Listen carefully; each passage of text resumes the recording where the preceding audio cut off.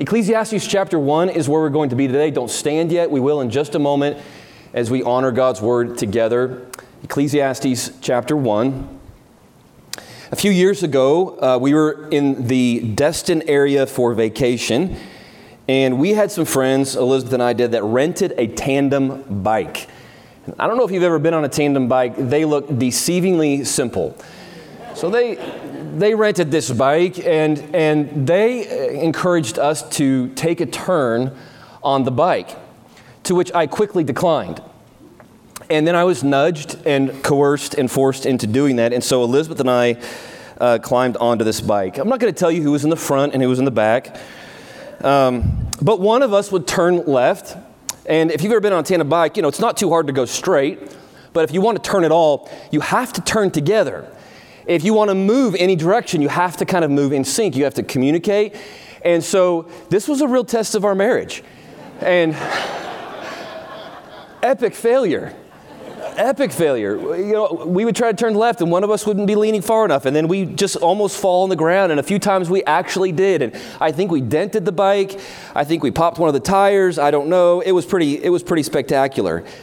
We were great just pedaling straight, but when we had to think and communicate and stay in sync together, it was really difficult. If you're married today, you know and understand that life can be really frustrating when you're out of sync with your spouse. If you've been there, you know that. And it's wonderful when things are in sync and you're working together and you're going the same direction. But life can be even more frustrating, and the consequences even greater when we're out of sync with God. And here we are, and God's trying to say, let's go this way, and we're going a different direction. And He's leaning right, and we're leaning left.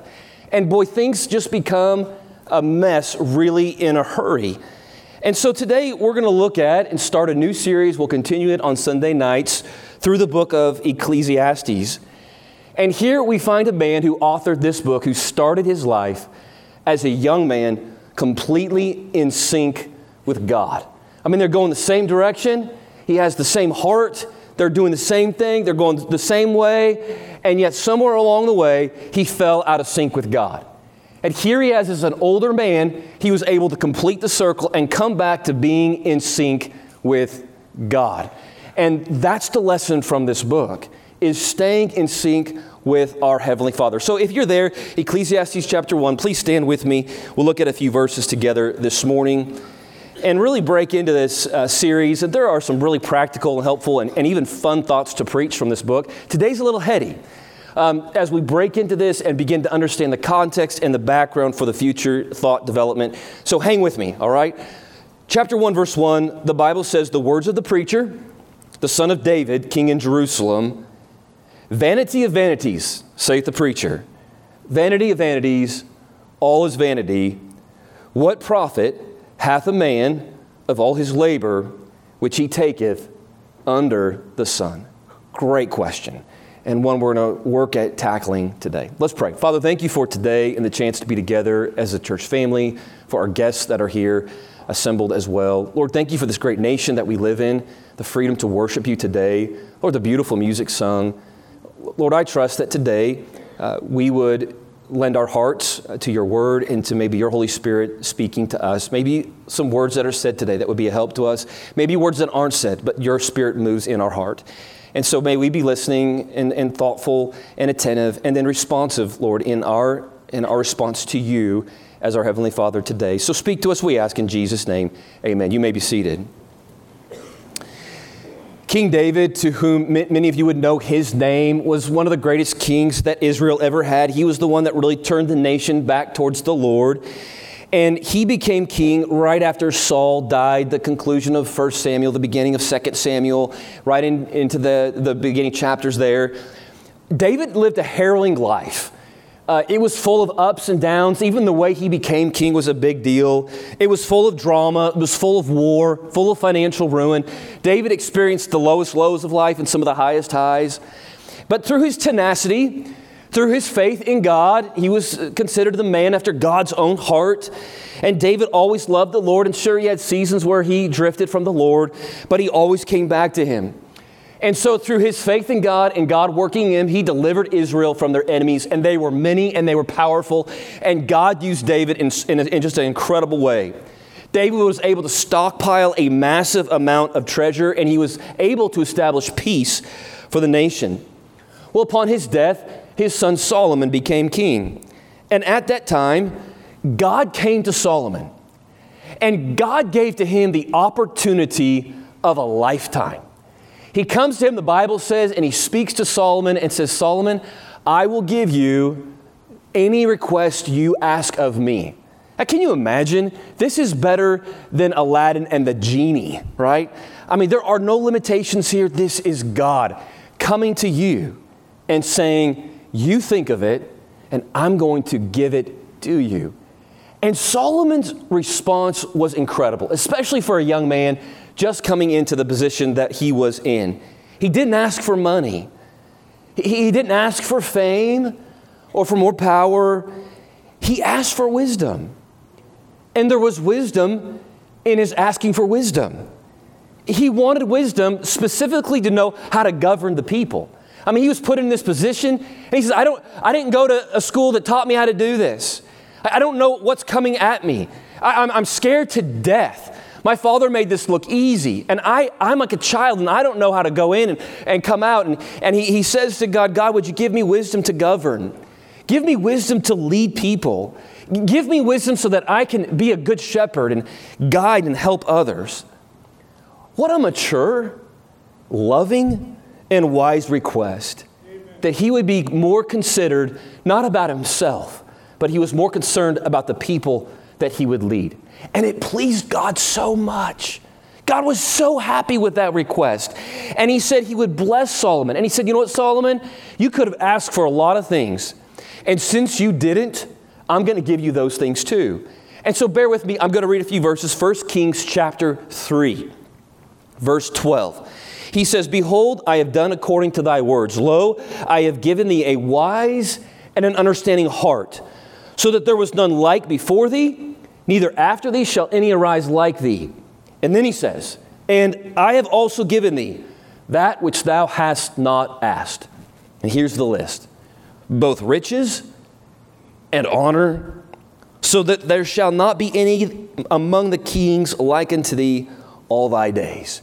God says, I'm going to give you what you asked for, but Solomon, I'm so touched by your request. I'm just going to give you everything you didn't ask for, because what you asked me pleases me so much.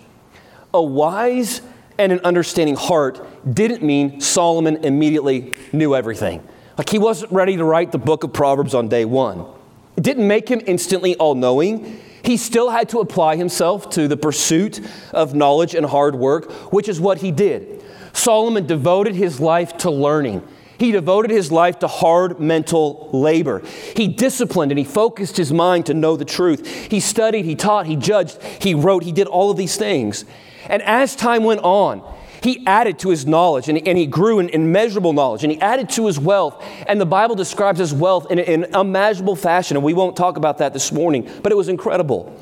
He grew in power and influence, and leaders from around the world would come to him to sit at his feet, to learn from him, to witness the marvel of the nation that he built.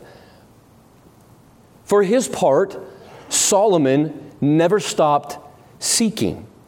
He never stopped trying to learn. He never stopped growing. He never stopped asking questions. I was in research yesterday with Elizabeth and my son David. And as a father of small children, I get asked a lot of questions. And there was this sign on the shelf. And it was, I think, on clearance from Father's Day. And it was this little plaque, and it said, "Go ask your mother, Dad." And so I took a picture of it. And then yesterday, as the kids were asking me questions, like they'd ask questions, I just pull up my phone and I just show them that. You know, "Go ask your mother, Dad." They didn't go over very well, but I enjoyed it while it lasted. And here was Solomon. He's just asking question after question after question. You know, some of the questions he asked, we also ask. Like, why am I unhappy right now? What is life's meaning and purpose? Why is there so much suffering and injustice? Is life even worth living? Here is a man who had access to all the world's knowledge, and all the world's wealth and wisdom, and he used everything at his disposal to find answers to the big questions. Not like, can I have a snack? But like, these are the big questions, like, what's the purpose of life? And in verse 13 of our text this morning, he says, I gave my heart to seek and search out by wisdom concerning all things that are done under heaven. But something shifted dramatically in his heart. Because in 1 Kings chapter 3 that we read a few moments ago, here's this young man who loves God. Here's this young man who's praying to God. Here's this young man who's in fellowship with God and asks an incredibly wise request. That's 1 Kings chapter 3. But over here in Ecclesiastes chapter 1, we find an old man. So this is the span of his life. And somewhere in this span, between 1 Kings 3 and Ecclesiastes chapter 1, something shifted. Something turned inside of his heart, and it was dramatic. Here was a reign and a man whose reign started with so much hope. If anyone had it made, Solomon did. If anyone in life had a chance at finding true happiness and satisfaction and joy and a reason to smile, it was Solomon. He had the world at his fingertips. He had a God that he loved and served. We expect, if we read this chapter and didn't see the book of Ecclesiastes, we would expect this man to be an old man with a permanent smile on his face etched in with wrinkles. We expect him to be a king with all of his children and grandchildren around him, loving him. He's supposed to look back at his life with deep satisfaction and joy and a permanent smile. It's not what we find. It's not even close. Like, it's the exact opposite. Here's a man who should have been happy, and here's a man who's anything but happy. As he pens these words, he's an old man. And instead of nights full of restful sleep, he's pacing. He's unable to sleep. He is alone in his chamber. He's lost in the shadows, figuratively and literally. Isolated, alone, talking to himself. If you still have your Bibles open, look at verse 16 with me of this chapter. He says, I communed with mine own heart, saying, Lo, I am come to great estate. I've gotten more wisdom than all they that had been before me in Jerusalem. Yea, my heart had great experience of wisdom and knowledge. And I gave my heart to know wisdom and to know madness and folly. Okay, stop. Are we okay so far? Yeah. But then in bitterness, he continues the verse. I perceive that this also, catch these words, is vexation of spirit. For in much wisdom is much grief. And he that increaseth knowledge increases sorrow. Now, is that true? Well, not necessarily. But for Solomon it was. Because something had shifted in his heart.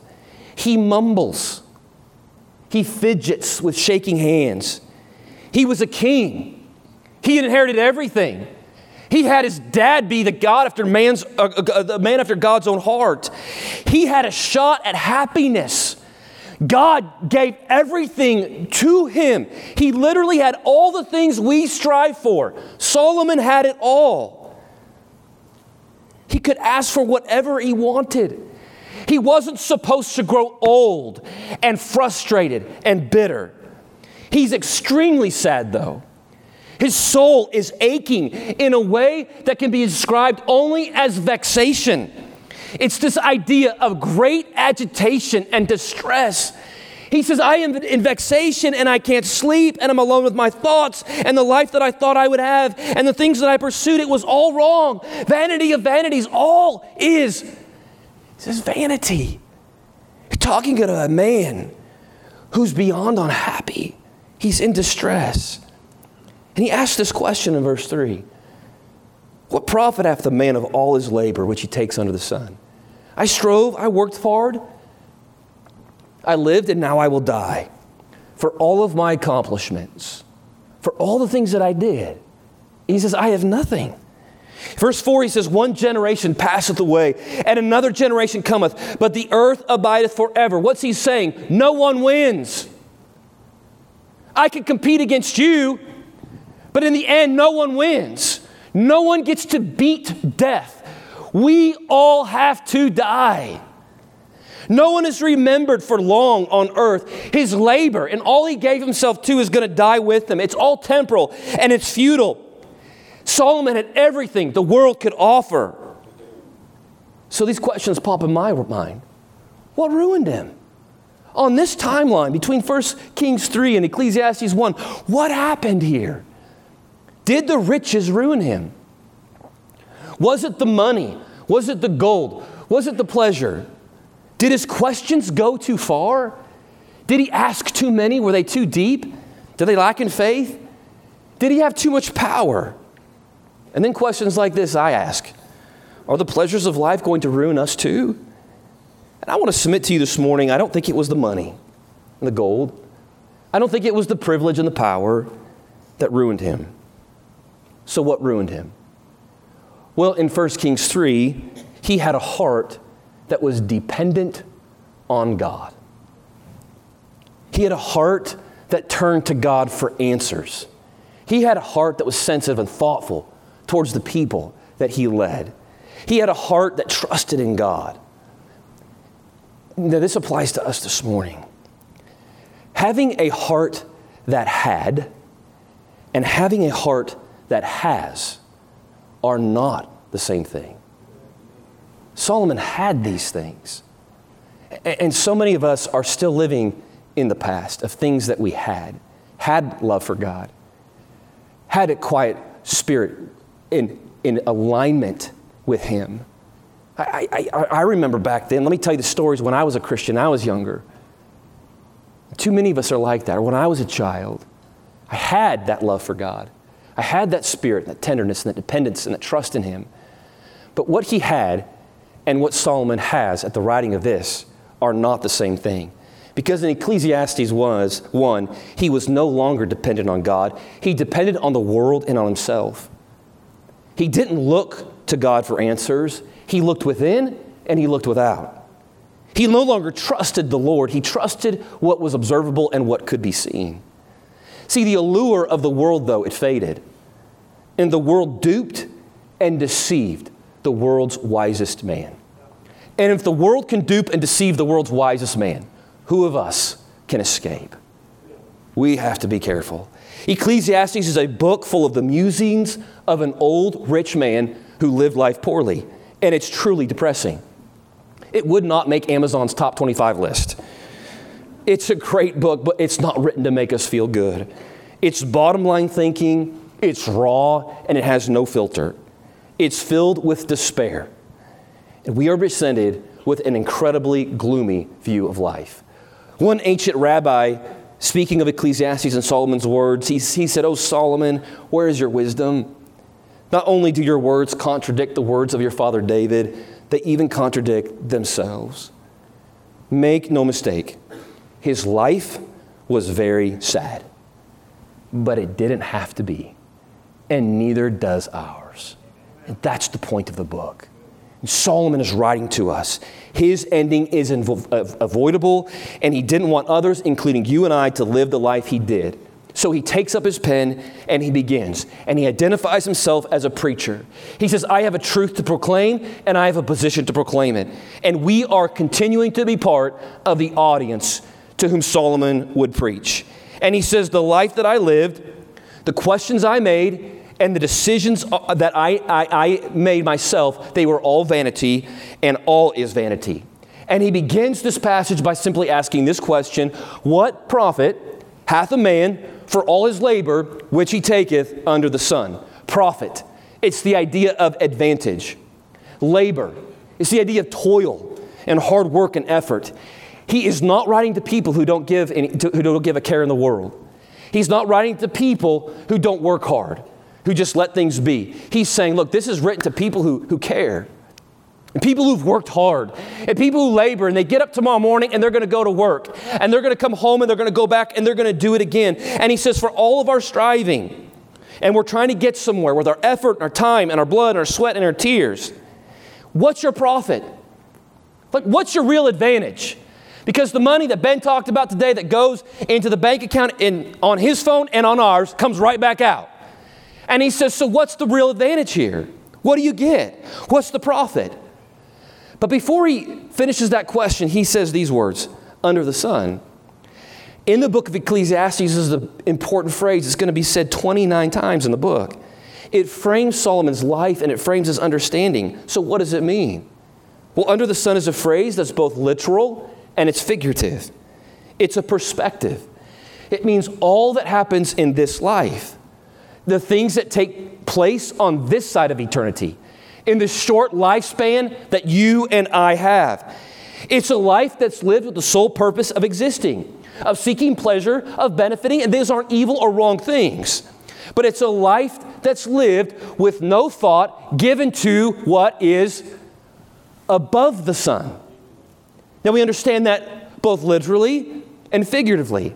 He's saying under the sun, but there's another perspective, and that would be above the sun. And so his question and his answers, minus the variable of what's above the sun. And that variable is a significant one. He was asking these questions, and he was seeking to answer them minus the variable of God.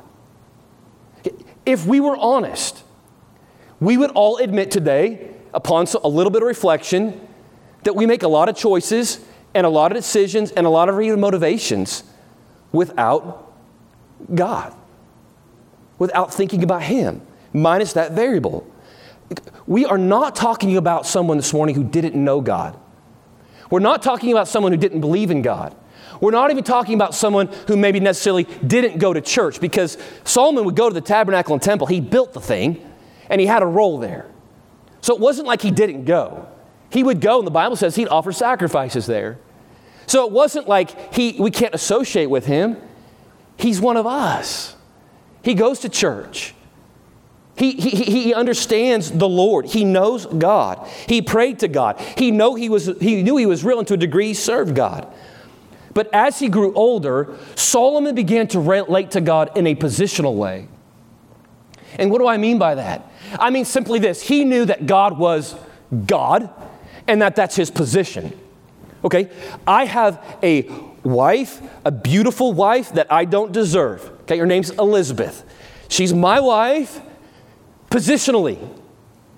That doesn't necessarily mean we have a good relationship just because she's my wife. Like, I made a commitment to her, she made a commitment to me. But that's a position. God was in a position to him. So Solomon, he served the Lord in a positional way, but he didn't, and he failed to, as he grew older, invite God's presence into his life and into the life that he lived. So I can serve Elizabeth in a positional way, but it doesn't mean I love her. It doesn't mean I invite her presence into my heart. It doesn't mean I give her my presence just because she's positionally my spouse. And this was Solomon's problem. I have a boss. I'm not going to say anything about him today that's negative. I know you guys. You'll repeat it. He's a great guy, great boss. I've served him for a while now. He's my boss positionally. But there's a unique relationship too there. Like, I want to honor him. And so I invite his presence into my life, and I want to be part of his life. Not just like he's who signs my paycheck. I want to understand his heart, and I want to help propel this church in the direction that God's laid on his heart. If I relate to my wife or boss in a positional way, and that's it, there's going to be all sorts of problems. See, Solomon knew God's position, and instead of allowing that knowledge to determine how he related to God, he chose to do life apart from him, and it caused him all sorts of problems too. God became strictly positional to Solomon. And when that happened, everything became meaningless.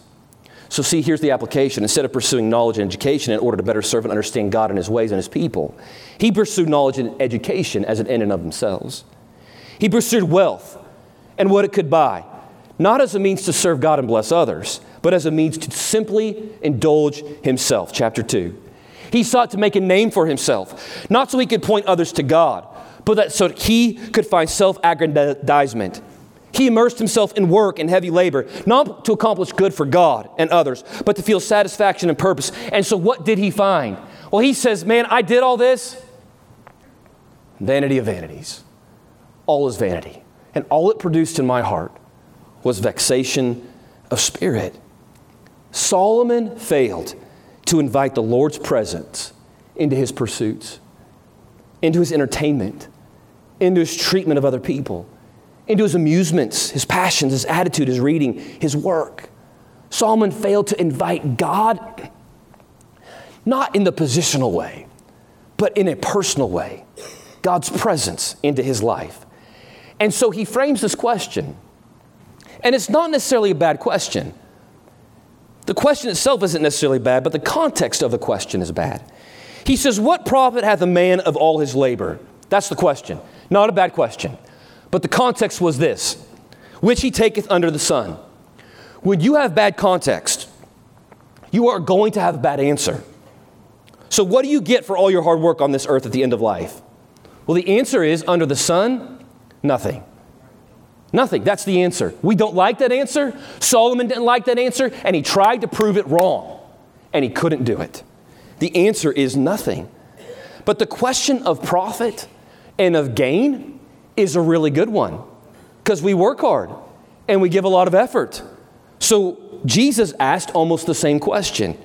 He said in Matthew 16:26, what is a man profited? Question of profit. What do you gain for all your labor? If he shall gain the whole world and lose his own soul? Or what shall a man give in exchange for his soul? He didn't just ask what you would gain for your labor, but what would you gain if for your labor you were actually able to get everything in the world? Well, who did that? Solomon. Solomon. Perhaps Jesus was thinking about Solomon in Matthew chapter 16. And he says, or what shall a man give in exchange for his soul? The implication here is this: there is nothing in the world that we're chasing that can satisfy us. As much as we don't want to believe that, as much as the TV commercials and the social media ads and the world system and our employers and our friends at work and all the things that they're doing on our social media accounts and the stories that we hear of other people and the things we decide to chase to make us happy, the truth is this: it can't make you happy. There is nothing you can buy, there's no experience you can have that's going to give you deep soul satisfaction. It only leads in and of itself as an end to eventual vexation. But if you change the context of the question, all of a sudden, the question takes on new meaning and purpose. So here's the question again. What profit hath a man of all his labor? I've worked hard, I'm putting in the time. Here's the context. Which he does for the God above the sun. My paraphrase. Good context. When you have a good context, well, then you get a good answer. See, you add Jesus, and everything makes sense. And instead of a vexed soul, he says, I'll give you peace. My yoke is easy. My burden is light. You will never find the answers in life that you're seeking apart from Jesus. You're never going to find the satisfaction and the hope and the healing that your soul craves and longs for apart from him. Solomon tried. He failed spectacularly. You can't leave God's presence out of your life and have things make sense. When my wife and I get out of sync, I don't know where is she in here this morning? Where are you at, babe? We're out of sync today. There you are, okay. When she and I are out of sync, I got to tell you, it affects our home. It affects our relationship. It affects my children. Maybe in subtle ways that you wouldn't even understand. It might affect my spirit and my attitude here. It affects my preaching, my teaching, my ministry to other people when we're out of sync. It's just not good. That's a human relationship. How much more so when you and I are out of sync with God? It taints everything. It colors everything. So I come to church and I serve and I do these and God is God, and you and I believe everything the same doctrinally, and you and I have the same exact belief structure. We got it. We're all the same here. Or hope we are. Or close to being. But when we fail to invite the Spirit of God, the presence of God, not just the doctrine, not just the cold hard truths of Scripture, I'm talking about the person of God, His presence in our lives, everything falls apart. And life's a mess. And there's a lack of understanding. And there's vexation in our spirit. And we ask questions without that filter. And we're frustrated. And we're upset. And we have no peace within. In verse 10, he asks another question. Look there with me. In verse 10, he says, is there anything new whereof it may be said, see, this is new? What's he saying? Everything's old. Everything's on repeat. Everything's a pattern. There's no profit. There's nothing new. Now look, there may not be anything profitable or new under the sun, but everything is profitable and everything is new with the God who rules above it. The Christian life isn't old. It might get stale at times only to the degree that we are out or not filtering through things through the presence of God. But it's not dead. It is not meaningless, and it's not vanity. We serve a God who doesn't let things end at death. Solomon was looking at his lifespan. He was looking at his death. And he was saying, I'm almost to the end. I'm almost to the finish line. And it meant nothing. And God says in Revelations, behold, that's just the starting place. I make all things new. We're just getting started. There is hope and there is a future for you and I that exceeds all of our understanding and expectations. Life's frustrations, the pain that you experience today, the difficulties you face, they are nothing compared to the weight of eternity, Paul said. We live in hope of a new day. And the weariness of life in our souls is the very thing that's supposed to point us to the only God that can satisfy them. We're to take that to Him. What if you could read the brutally honest advice of an extremely wealthy and powerful businessman? And maybe some of you have.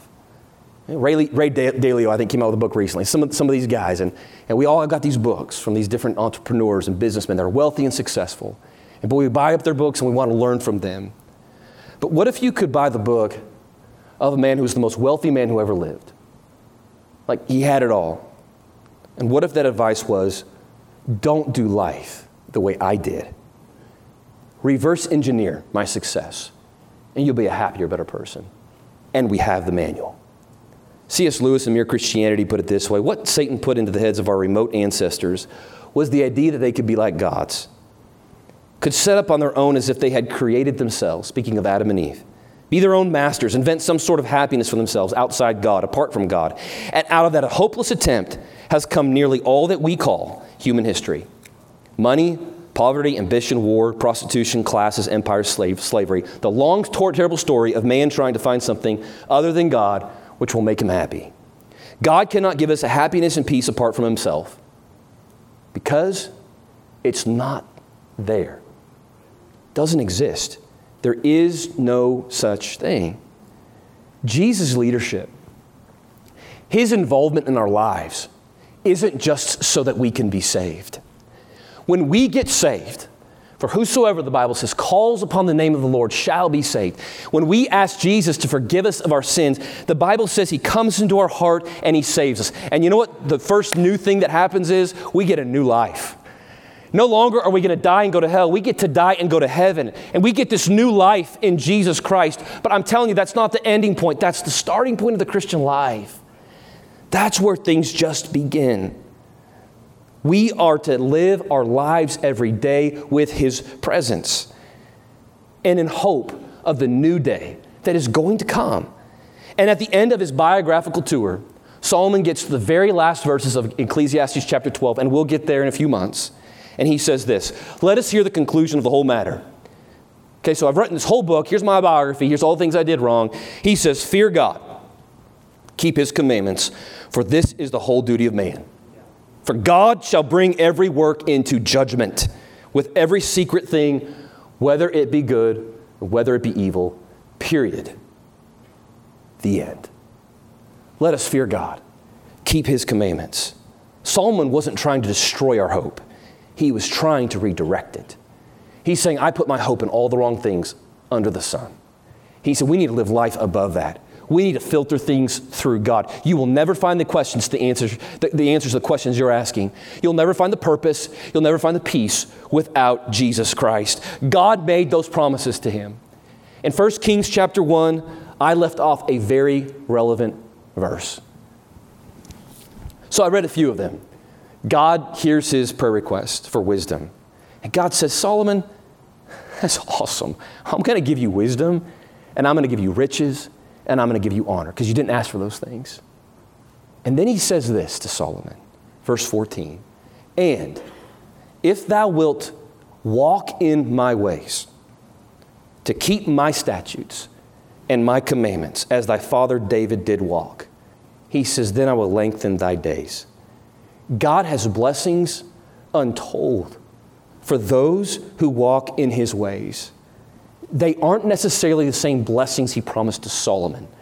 Your name's not Solomon. You don't get the riches and the wealth and the honor necessarily. That might be for some of us. It's not for us all. But there are blessings untold that God has specialized for you. And we're never going to receive those unless we walk in his ways. The perpetual challenge throughout the study of this book is to live for God and not for ourselves. For all of his wisdom, Solomon failed to apply it. Wisdom and knowledge do nothing for us unless we take it and we do it. He made mistakes. He chose folly. His end was bitter.